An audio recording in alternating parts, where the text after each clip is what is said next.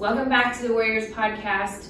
We did not get to finish our conversation yesterday on deliverance because I think the most loaded topic when it comes to that organization. We could talk about deliverance for days and days and days, and here we are, day 2 together, and we're continuing this conversation. We are going to do our best to wrap this up today. It's just really important to add on this piece of the conversation. I think what we want to discuss about deliverance today is mental health and combining the practical and the spiritual. I think it's something that people get mixed up quite a bit. And in the church, especially when you believe in inner healing, which absolutely is a tool that can be good and right and healthy, but when you swing too far to one side, it becomes really unhealthy and it can create detrimental,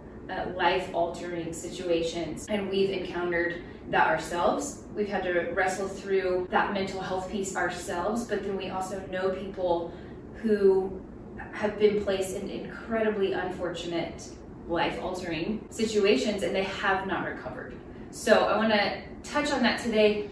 Yesterday we wrapped up with you, Hannah, a little bit about your story. You evaded a lot of the deliverance, however you were definitely in the mix, but you said something earlier about mental health that I thought was really good. So can you repeat that for listeners? Yeah, so as I was thinking about it more, my involvement with these deliverances was not as formal. It was more of the spontaneous ones that would happen kind of just out in the open, and they would involve everyone, which is also kind of a bizarre thing because it's kind of anyone from any background, it's not just leaders. So I just remember specifically those spontaneous ones were a lot more chaotic. I would say, I in my experience, all of the ones that I witnessed were pretty aggressive in my viewpoint. Like you did say yesterday, some people were really gentle and would put a hand on their knee or whatever, and some people just had a gentle spirit, but it just became this hyped thing that just grew and grew. I was remembering these experiences where it just didn't even set well with me at the time, just seeing how, honestly, I feel like it was re-traumatizing people when the intent for deliverance is supposed to be to help someone heal and be renewed. And in this situation, in a lot of situations, I didn't see that renewal. Sometimes it was maybe a little bit, maybe they got a little bit better, but as we said yesterday, it often was left on we didn't get it all, we gotta come back to this, it's another point. I think the hype of it all, just the intensity of it, when I saw these people going through this, we were, again, very vulnerable young adults, most of us in our early to mid-20s, and I just remember witnessing people just bawling their eyes out, just in the most vulnerable state you can be in, where you're confessing your sins of, I wish I wasn't this way, I wish this was never my identity, I wish I didn't ever struggle with this, I wish this never happened to me. And some of these things are beyond their, some of these things, out of their control, A lot of it was trauma that had happened to people, and this was them just, regurgitating it all and reliving it all in the moment, often with a lot of strangers, people that should have been safe.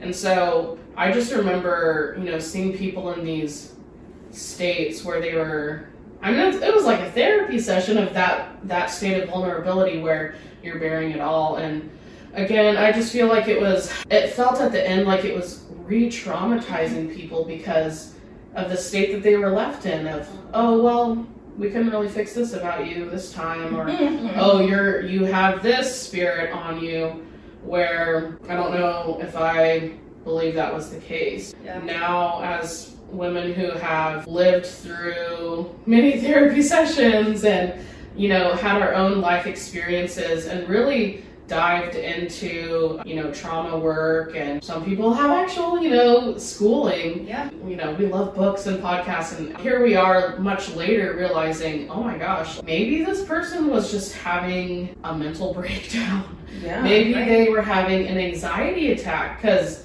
this is a very overstimulating situation, you know, that they're put in, and people from all walks of life respond differently to stimuli. It was just, well, maybe, you know, maybe they did have depression. Maybe they just needed to talk to someone, you know, or again, going back to trauma, that could be a whole slew of things. But yeah, I feel like now we're seeing, oh wow, this may not have been a helpful tool. And in some situations, maybe it was, and maybe it was utilized correctly. You know, I'm sure there were testimonies of that, but that's kind of my perspective of it now, just seeing on the other side, oh wow, could have been used way differently. Yeah, and it is like a slap in the face to medicine, therapy, psychiatrists. God created, like I said yesterday, God created mind, body, soul, spirit. They cannot be separated. There's medicine for a reason. There are there's psychiatrists, there's therapists, there's all of these wonderful tools, and you can't tell me that things that actually save people's life, like medication or therapy, anything like that, whether it's holistic or whether it's a prescription medication, you can't tell me that all of that is from hell or of the devil and not helpful, because so much has literally saved lives, and that can become its own conversation. That was something that was very frowned upon, was seeking help outside of the ministry. In fact, I know there was one really serious conversation or a confession that was made years and years ago, and what needed to happen was the person who made this confession needed to go to jail. Absolutely. Needed a psychiatrist, needed some serious help. But the response was, well, we don't do that. We handle things within the ministry. And to me, I just think what's right and healthy is to reach out to all of the resources. Yes. And to have some wisdom. And that is not valued in this organization. And I remember reading the book, The Body Keeps the Score. You're reading that right now. I ended up working for an anti-human trafficking organization for several years. I worked in a safe house with women who had been trafficked or sexually exploited. And we were required, obviously, to have a ridiculous amount of training in order to be with these residents. I received an enormous amount of healing for myself for the first time as I'm going through all this training and reading about the brain and science and psychology. And the Body Keeps the Score is an excellent book resource. I remember reading that, and the whole book talks about body memory and how your body stores trauma, and your body holds on to the past and what happens in your brain. And I wept through that book. So many times I had to pause and just cry, because I was finally understanding practically, scientifically, what was happening to my body and to my brain, and finally realizing, oh my gosh, deliverance is not helpful. So for me, it was not helpful. And for me to be told, for all of us to be told that was the fix-all. Like you said it well yesterday, of you can't, not one thing fixes everything, was just so bad. And I just know in my personal life, and I've heard some of y'all's stories, what I've had to wrestle through and fight for almost 10 years now that I've been out. And it has not been easy. And I have felt robbed, and I have grieved so much in my life. Yeah, you've been reading that book. So you've learned a lot. You and I have had some good conversations, because I don't know a lot of people who have read stuff like that. So when you said it, I was like, oh, tell me your thought. But so as far as deliverance and what you've learned and the training you've had, what are your thoughts on that? My husband had an event. He's a veteran, and he had a post-traumatic episode event, is what it's called when they just kind of explode. And so I'd already been reading the book already. When that happened, that kind of goes into all this. When that happened, I remember thinking to myself, thank God these people are not in my life. Because I could already hear them telling me and blaming me, and later found out they have blamed me. They have, I do wear the weight of his trauma responses and just whole breakdown that night of, you should have taken him through deliverance. What were you thinking? Why didn't you do this? Why didn't you do this? You didn't pray hard enough. You didn't do the protection enough. It was just the miscarriage stuff all over again. Yeah. But on this side of things, I was more healed and I understood trauma on a much better level. And so, and even in myself and my husband. So for me, it just kind of translates into our lives of like, so for my deliverance that I've already spoken about with the scratches and everything, I forgot. I was remembering yesterday that like my eyes went black. At one point they were telling me, oh, your eyes went black and that's the spirit of death, and that's how they identified it.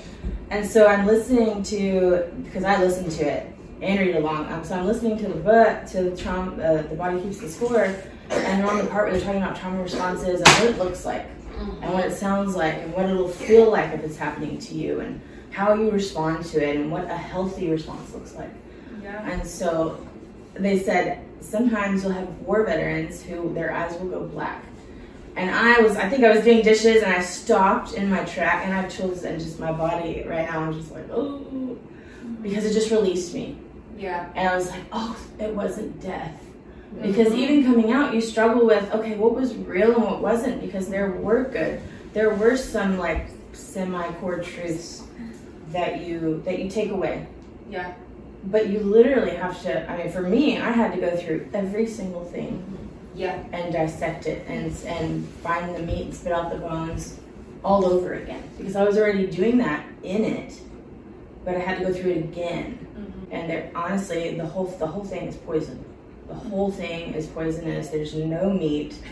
It's all super processed and fake. And I was also telling you yesterday, it's not that it's a healthy organization or an unhealthy organization.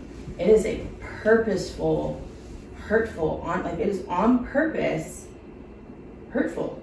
They know what they're doing. They just do. Like, there's no way they don't know what they're doing. There's a formula, there's patterns. Otherwise you couldn't go back generations and generations and see it and find it. Yeah. So when I found out there was a whole other like group, it's just like, oh my gosh. And to find out, oh, it predates me, so it has nothing to do with me. Yeah. I'm not even in it, so they can't blame me for that. Yeah. Like they do, you know. And we've Or seen you or her. we've seen multiple people who have just come out of it, like this year or last year, and they're hearing our stories and they're like, oh my gosh, so it wasn't just me? Like every generation is going, wait, there's more of you? And that's shocking to me, is when you're in it and it's a very small group, you still for some reason think like, I'm the first person who caused all of this stuff, or I'm the first person who's had to go through this many deliverances. No, there's probably a few hundred of us. Easily. Angela said something right before we started. I feel like we keep having these moments before we push record that we're like, oh my God, that's so good. So you said something that I've never thought about. About the pastor in Deliverance, the lead pastor. Oh, yeah. Yeah. She never put herself through Deliverance. Yeah. And that's a red flag if you're a part of a ministry and the leader is not actively putting themselves through the same rituals that they're putting their members through. Like, if they're not showing authenticity, vulnerability, hey, I mean, yes, you don't want to like air your dirty laundry, but if they're not even holding themselves accountable to the people who are helping them lead, which that was huge. There was no accountability held. Yeah. And I know that because I was like up there, and I had friends who would be like, I'm going to go over and talk to her about this, or, and I knew for a fact, beyond the shadow of a doubt, there was no one else holding her accountable. She was or maybe she would say God held her accountable, or a family member of hers held her accountable. But you also need people who are actually in the organization that you are leading to help hold you accountable. And that wasn't happening. That's a huge red flag. If you can't pinpoint, identify, and the leader is not open on, this is who I answer to. this is who I allow to hold me accountable. And they're naming someone who doesn't even live in that area and is not even in the ministry. And so therefore, when they go to that person, they only get that person's side of the story. Like, that's not being held accountable. That's right. You telling your side of how you saw things, and nobody's there to say, hey, but there's this alternate situation going on that you also need to be aware of and have perspective. So I just think now that I look at it and look back, I was like, there was no accountability, and they were not necessarily, maybe they had gone through deliverance 10 years prior, but it was not an active thing they were going through, yet they were forcing. It was not offered as an option. You were forced, sometimes without your will, pulled into a room and told, if you resist this, it's because the devil within you is resisting it. And so you would have to... And you'll thank us later. Yeah. Yeah, and so you'd have to submit yourself, or if you wanted to actually be an active part of anything, you'd have to submit yourself to it. And then you just would be told so many times, there's so much wrong with you, we can fix you if you do submit to this. And that's not how Jesus works. That's not how a healthy organization works. Nobody is in forced counseling.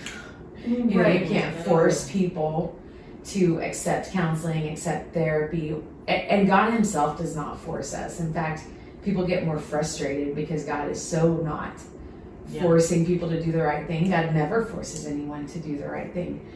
He actually allows us to do terrible things because he gives us choice. And so when you remove the ability of choice and you force people into a situation where they're sitting there and having to vulnerably admit that they have all these wrong things wrong with them in front of a group of people, and let this group of people try to cast that out of them, that's just not healthy. It's not good. And I haven't seen the fruit of it yet. Like, I searched, because we did we went down the list and started seeing like who is just a changed life that has, now the theology of what was taught has had a lot of good fruit and benefit. So that's why it's really hard when there's good and bad. So a lot of people have been changed simply by the community aspect of that organization, simply by the theology that was being taught, which was pretty balanced. But the fallout was so much greater, unfortunately. And then the desire to pin people against each other. That is what I would say is probably the highest, most unhealthy part of that ministry, is if you did not agree with the leader, then it's as if you disagree with God himself. Yes. And there was no room for open thought, or that you could hear something different, or that it could be seen from a different perspective, or that God could be speaking something different. It had to only be this leader's perspective. This leader heard, this leader, and everything you thought, saw, and did had to line up with the theology of this leader. And if it didn't, you were a heretic, and there was no room to ask questions, to challenge, to say you don't agree, to battle something out. Like, there was no room for that, unless at the very end you had to come in full agreement by the time you were done with the conversation. When you're part of an organization that does that, where you're not allowed to challenge something, have a different perspective, hear something different from God, that's a very control, narcissistic type of leadership that you're under, and incredibly insecure. And they may come across as very secure and even be able to teach on what is security and insecurity, but it's very much fear-based when you don't allow someone to challenge your theology. As if you're the ultimate answer to all of the world's questions because you've discovered it all. That's not. You're only going to get a piece of it, and you're one piece amongst thousands of years of God working through people on the earth.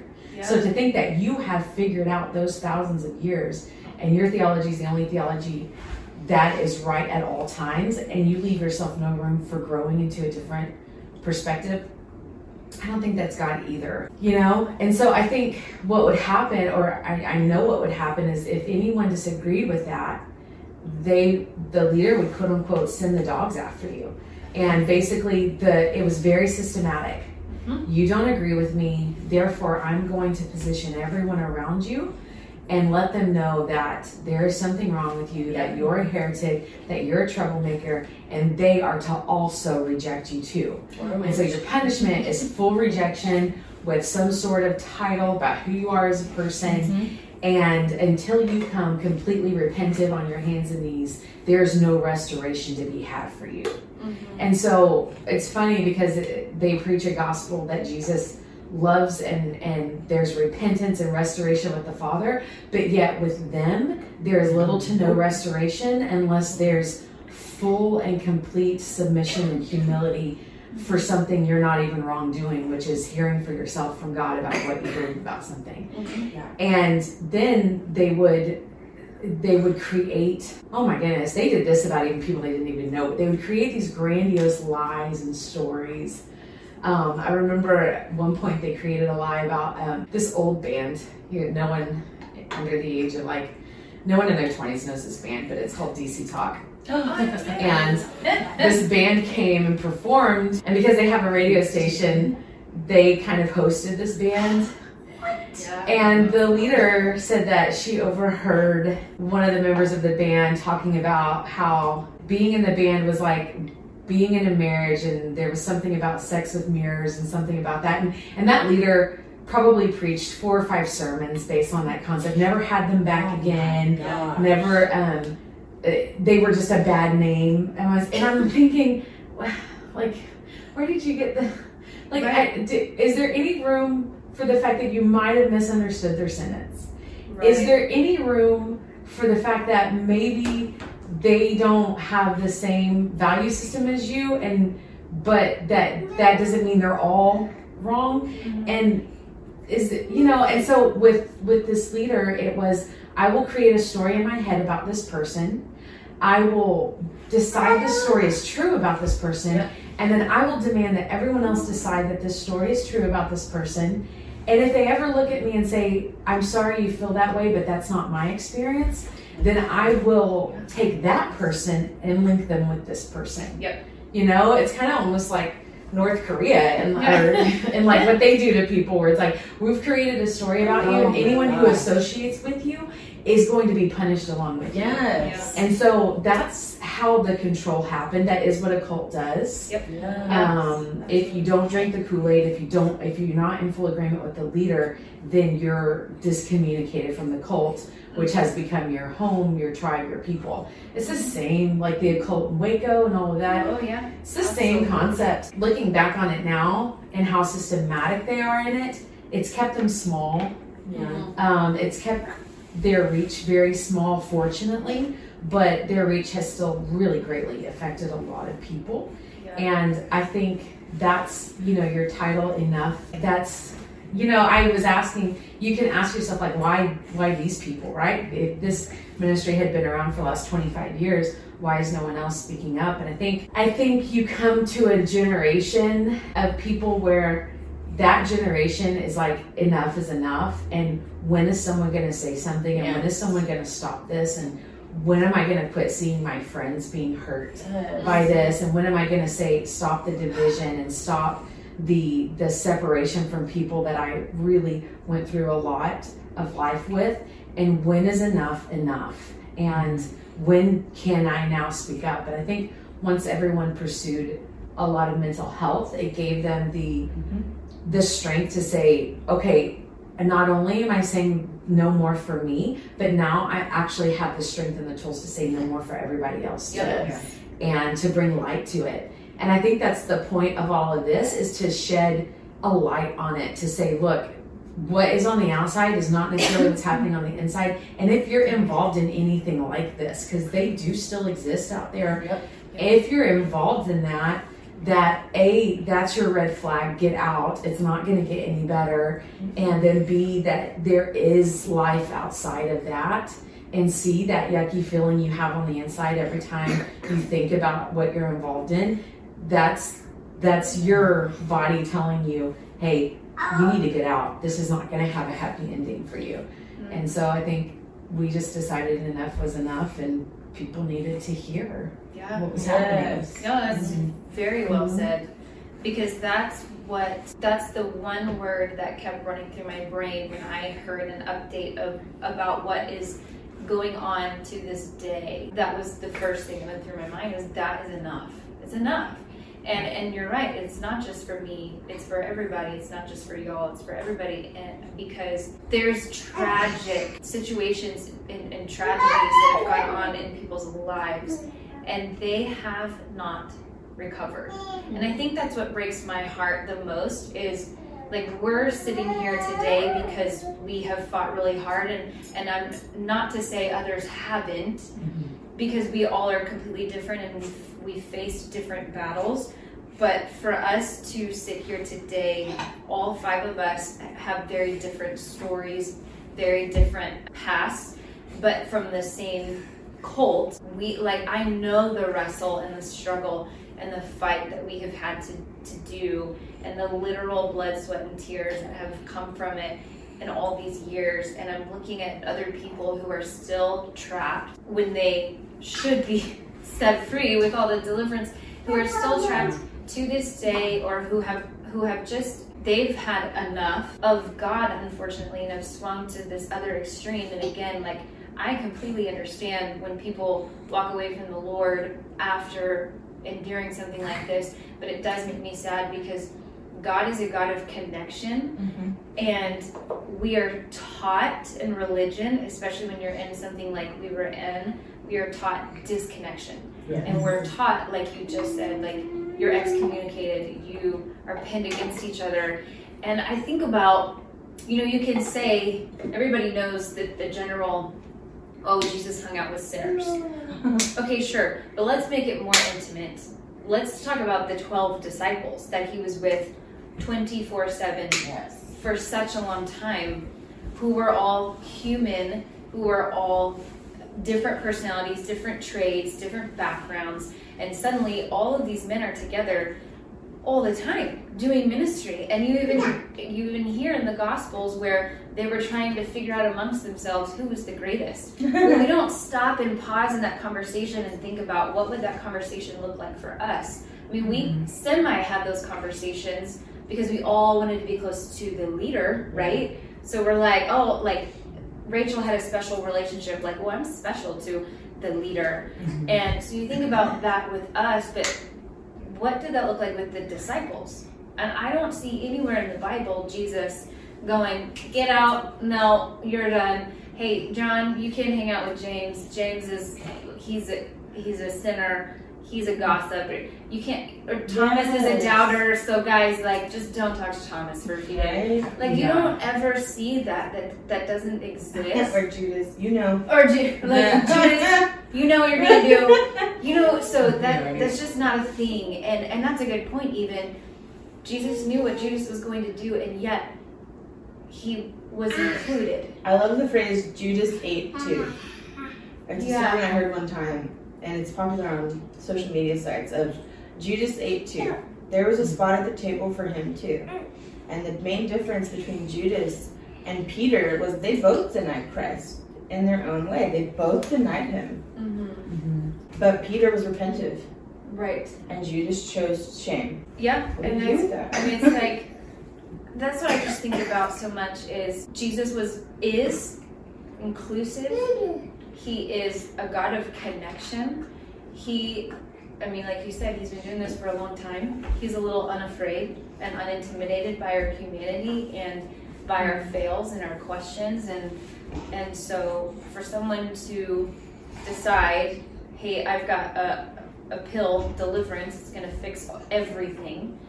And if you want to seek an alternative, well, you're just wrong. God's been doing this for a while. He's fine. All he cares about is that we get connected with him. And I don't believe that you can say that there's one way to get rid of all your problems so that you can be connected to God, which that could be an entirely different conversation. But there are 2 things that I want to go back and touch on for sure. On the deliverance piece and the labels and pinning people against each other, one of the things that the leader started doing, and then her sidekick, and it's trickled down because that's what happens in leadership, is diagnosing people with mental health as far as schizophrenia or bipolar, depression, DID, which is multiple personality disorder. It's dissociative identity disorder, to be specific. The lead pastor, who has no credentials in mental health, who frowns upon psychiatry, psychology, and would slap you on the hand, figuratively speaking, for seeing a therapist, for seeking help from a psychiatrist. So again, mental health, to be clear, frowned upon. We do Jesus and Deliverance instead. Is diagnosing people with mental health illnesses to be delivered of. So we know several people who have been diagnosed with schizophrenia. A lot of people, they don't know that they're schizophrenic. So the leaders I know, they'll say, oh yeah, you show this, and none of them are actual symptoms. Yeah. Or indicators of schizophrenia or even bipolar. Yeah. It's absolutely awful because they really believe it though, and they'll say, oh, it's a spirit of schizophrenia. It's a spirit of this. And this is why, because I'm trying to think of an example, a more recent example would be, and you're never gonna have that happen unless you disagree. Yeah. The moment you disagree, they're going to start, oh, well, or if you believe something that you've seen, and they're going to say, you didn't really see that. Yeah. They're not going to say that. They're going to say, you know, you've done this before, and we've been filling it out. You already have. And they'll use what you've given them in confidence against you. They'll say, oh, we have a history. Your whole family has a medical history of that. So they'll pay, honor to it in a sense, and then flip it on you. Yeah. But then in front of their own people, during their sermons, if you will, and teachings and everything, that's not discussed. It's they don't, it's like they don't believe what they're even saying. Right. But they're talking about it and they're preaching it. Yep. You look like you had something to say, Rachel. I can remember one of the first teachings that I sat through on Deliverance. It was one of those private meetings that newcomers were called into or whatever. And so it was me and maybe 2 other people. And I can remember the leader going through her sermon and her teaching on Deliverance, and she specifically said that, well, the world has labeled these spirits as mental illnesses and they call them chemical imbalances, but really they're just spirits and it can be taken care of with Deliverance.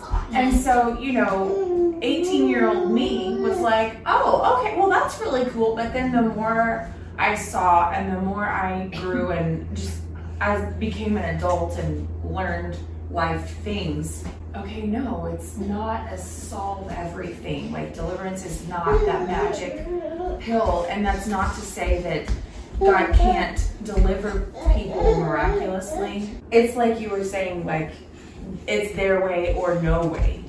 And that's not always the case, but it's like they write them off as, oh, the world calls them chemical imbalances, but really it's just a spirit. But then on the flip side, they're diagnosing people with these chemical imbalances and then trying to cast off those spirits. Make it make sense. And then the whole, they'll say, oh, speak things that are not as if they are. I'm like, okay, so you're speaking schizophrenia over this person. Hello. And you're, according to your own teaching, you're opening that door for that chemical imbalance or spirit. Yes. You're speaking this thing over this person by saying, oh, well, you have all of these things that you've told us, that's schizophrenia, you're schizophrenic. But then on the flip side, they're trying to cast that off of that person. It's like, well, you can't speak that over them anyways, because number one, you're not a psychologist. And number two, why would you even want to speak that over someone? According to your own theology and your own belief system, why would you want to speak that over someone anyways? So it just doesn't make sense. It doesn't make logical sense when you look at the patterns of how they do it. And that's when I see their parts of their theology to be made on the sand. Like it's rocky. It's not solid where you can say one thing but then do another. Mm-hmm. You can manipulate people, and it's a form of control. And yet you're above this reproach of, Right. oh well, I don't have to go through deliverance. I've got someone over here who might help me out. And that's a telltale sign of a cult. That's like the core value of cults, the control and the manipulation, to use the Bible or whatever, spiritual guide you use. When you use that to your own advantage and you twist things around, I'm very well versed in this because I grew up in these environments. Yeah. When you twist things for your own benefit and control, that's not a theology you want to follow. No, and I love, like we talked about this before we started recording, you said above reproach. In the context you just used, it was so accurate to this organization because it's like, well, I'm above Deliverance, I am above the law, I'm above mental health and all these things. I am the one who hears the Lord and I give the message and you do what I say. Mm-hmm. But the definition of above reproach is really just that your character and integrity is such that you cannot be accused. It'd be like somebody saying something ridiculous about one of us and everybody collectively is going, nope, not her. No. Mm-hmm. Because being above reproach is a character. And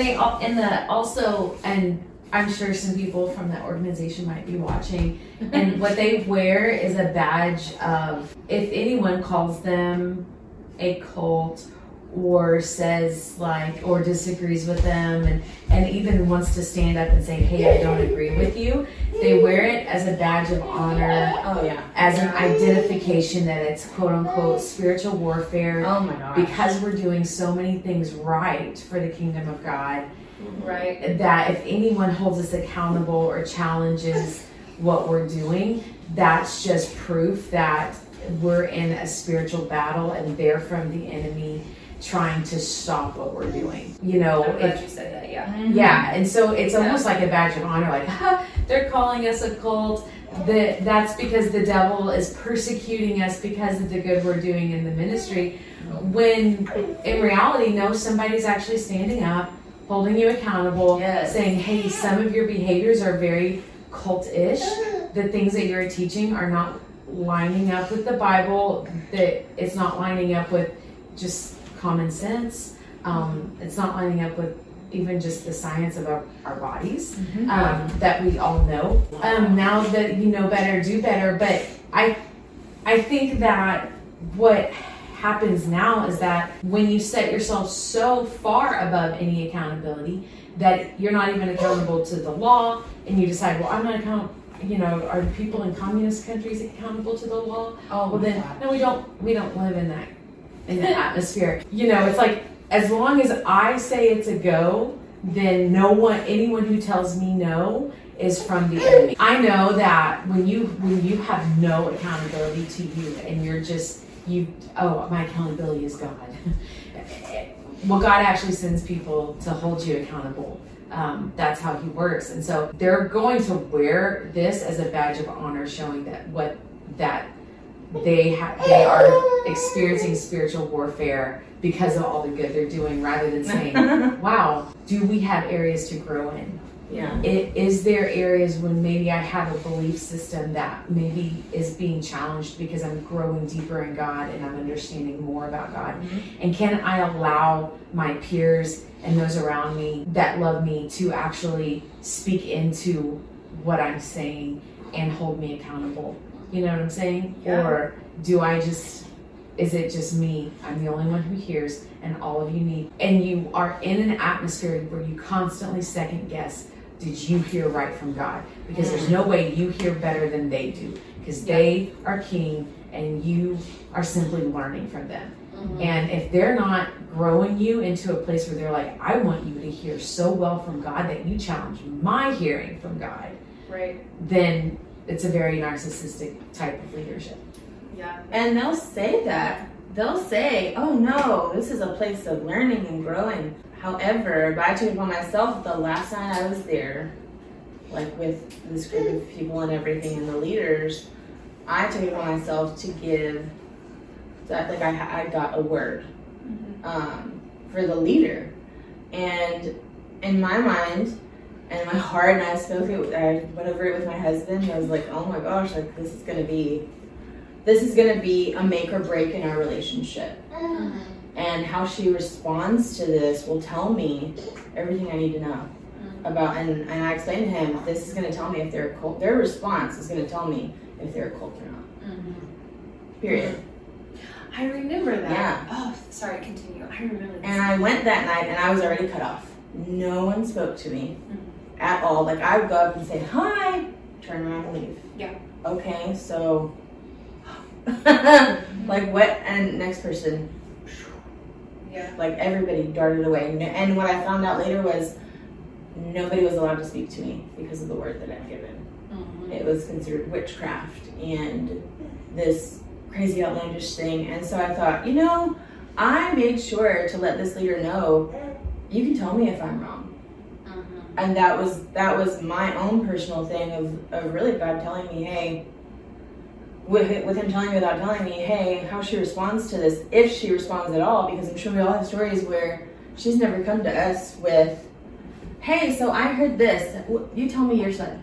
There is no your side. There's only her idea and her version of it. And it could be way off. And a lot of times it is. But it's factual and she has this platform there and she's going to talk about it and showcase things. Like it's funny, it's silly. And she did this. She's not okay. She's not healthy. Y'all just stay away from her or you're going to pick up on her witchcraft. I know you feel bad about it. Well, that's just empathy. People feel that way when there's witchcraft on them. Yeah.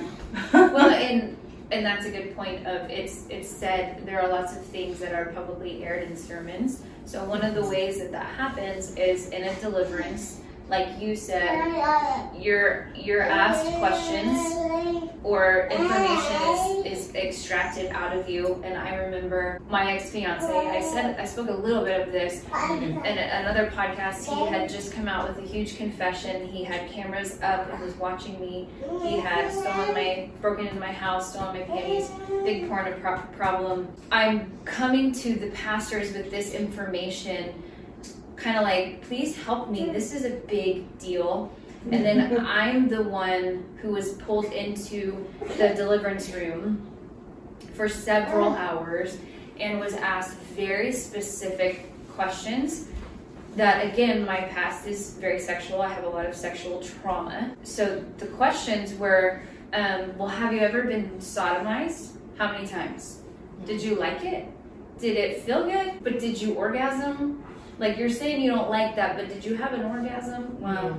And did you do this? And there were very specific questions that I had to answer. And if I did not want to answer, then the response was, well, we're just trying to get you free. And God wants things to be brought out into the light.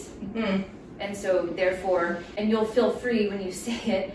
But that's that re-traumatizing, because there was a lot that because they don't have training. No, and even like you said this yesterday, even a therapist is not going to extract that kind of information from you. Therapist is going to very carefully set things up and create a safety net for you to want to offer that if you want to.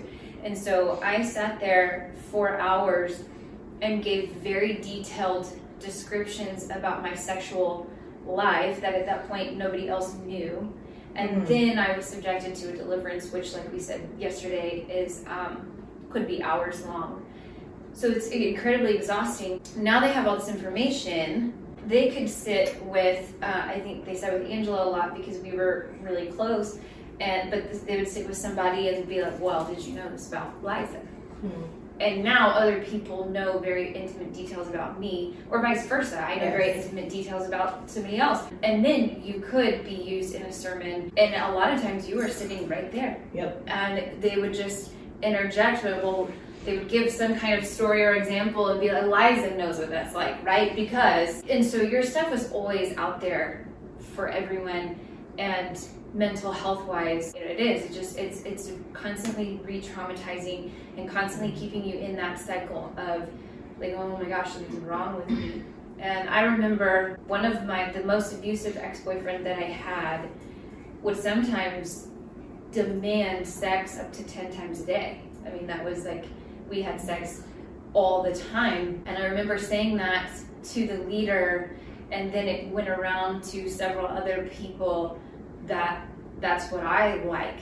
And that it was like, well, Liza's having sex 10 times a day. And I remember that was a thing for a while. And I was like, I didn't choose that. I told you that in a vulnerable state of, I didn't want to, no girl wants to have sex 10 times a day. Like, that hurts, you know? Like, you're like, I'm tired. And I didn't feel like I had a choice. And so, but that was part of my reputation at that point was, well, Liza likes that. And so then you get incorrect information. And so even this weekend, all of us being together, we're hearing each other tell stories, and we're like, I didn't know that. Yeah. And we were all pretty close at different times. And we're like, wait, I'm sorry, I always thought that this happened and this happened, and we're like, no. Because that's what we were told. Yeah, because that's what we were told. Like, I was told to stay away from Angela, and I ended up working with her. Yeah. And I learned very quickly, okay, she's not who they say she is. Yeah. She's actually a great worker. She has excellent management skills, like absolutely impeccable, almost on a perfectionist level, but without the drive of that. Like, it just comes natural. And it was I wild think in to their me. organization they request a lot of people to volunteer in Yes. their free time, and they don't pay people to do any work that happens, and they call it serving Jesus in the ministry. Or they'll say, you can live here for X amount of rent, and that'll be your pay for volunteer. Yeah. Yeah, and that's a whole different level of control. But you know, the Bible's pretty clear. It says like the ox deserves his feed every day, and so like it just comes to the point where they expect so much, and then they don't want to compensate for what they expect, and then you know it just becomes. And if you speak up against it and say, hey, I think maybe we should like see if we can pay people, or if we can't, then maybe you have to do it. If you own it, if you're the owner and you can't pay people, then you're the one working. Yes. And that just wasn't an option. Yeah. I remember that being a thing, a conversation at one point when he left and he could come back. And I thought, oh, great, awesome, Angela's back. Because at that point, you were the only person who'd gone out, who'd come out of it, and you remained extremely honest and vulnerable with it. And you'd have the hard conversations that nobody else had. And I remember at that point feeling super used from the group. And there's no other word for it, just very used and abused. But the way I was in relationships with men, and so it's a very familiar, gross feeling that I was feeling from them. And like I finally realized and seen my place with them. And it was just a very used place.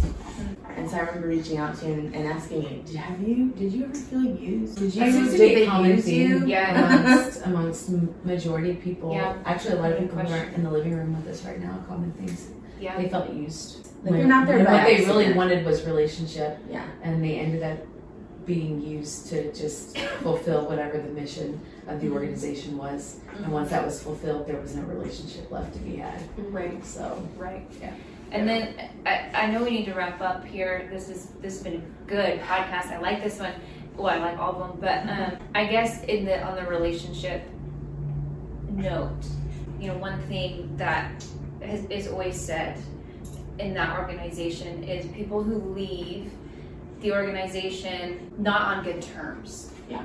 Don't have a good life. They don't have a good outcome. And we're always I remember even when I was there were older people that they would pull up or that they would bring up and talk about how worldly they were now. I remember one girl, I don't even know her name, and I remember them pulling up her pictures on the computer, and I was thinking, she's beautiful, and they were like, look at her, she's a worldly model, and like, oh my God. And so those who leave not on good terms, those who leave and do something that the leader didn't want them to do, their lives are broken and horrible and whatever. What I love though about us is we've all five of us have experienced a lot of trauma, specifically with men, specifically with abusive relationships, and or just abusive relationships in that organization, but we've all had male abuse. We are now not only doing well in life in general with our jobs, and we like ourselves, and we've done the therapy and we've done the work, but a lot of us are blessed with husbands who really have come along and unfortunately and unfortunately have had to do a lot of undoing for what we have thought and believed based on the relationships that we held, whether they were male or female, in that organization. Like, I look around all of our husbands and I'm just like, they are absolute gifts from God. They are heaven sent.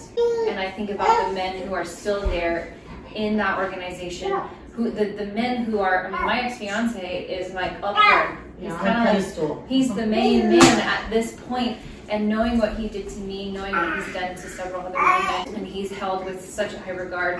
And I look at my husband now and I'm like, oh God, thank you. Right? Thank you. And I look at y'all's husbands now and I'm like, yes. So that is so untrue. And I say all of that, one, to just give a shout out to our husbands, but two, there may be a lot of people out there, listeners out there, who have been told based on your past, you may never get married, or you may never have good, healthy relationships, or whatever. And maybe you haven't believed that certain things in a relationship, romantically or a friendship, are an option.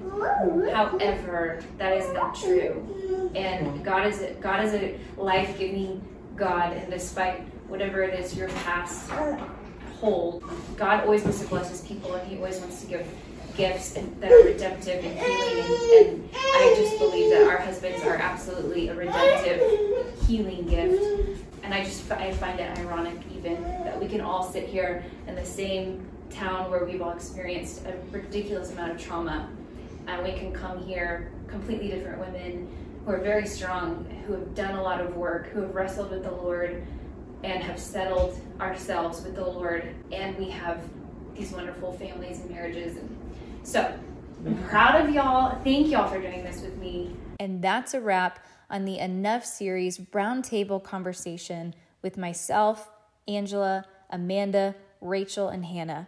I want to give a shout out to these ladies one more time for being so brave and so bold to have this conversation. We are just 5 women out of many people who have left this cult.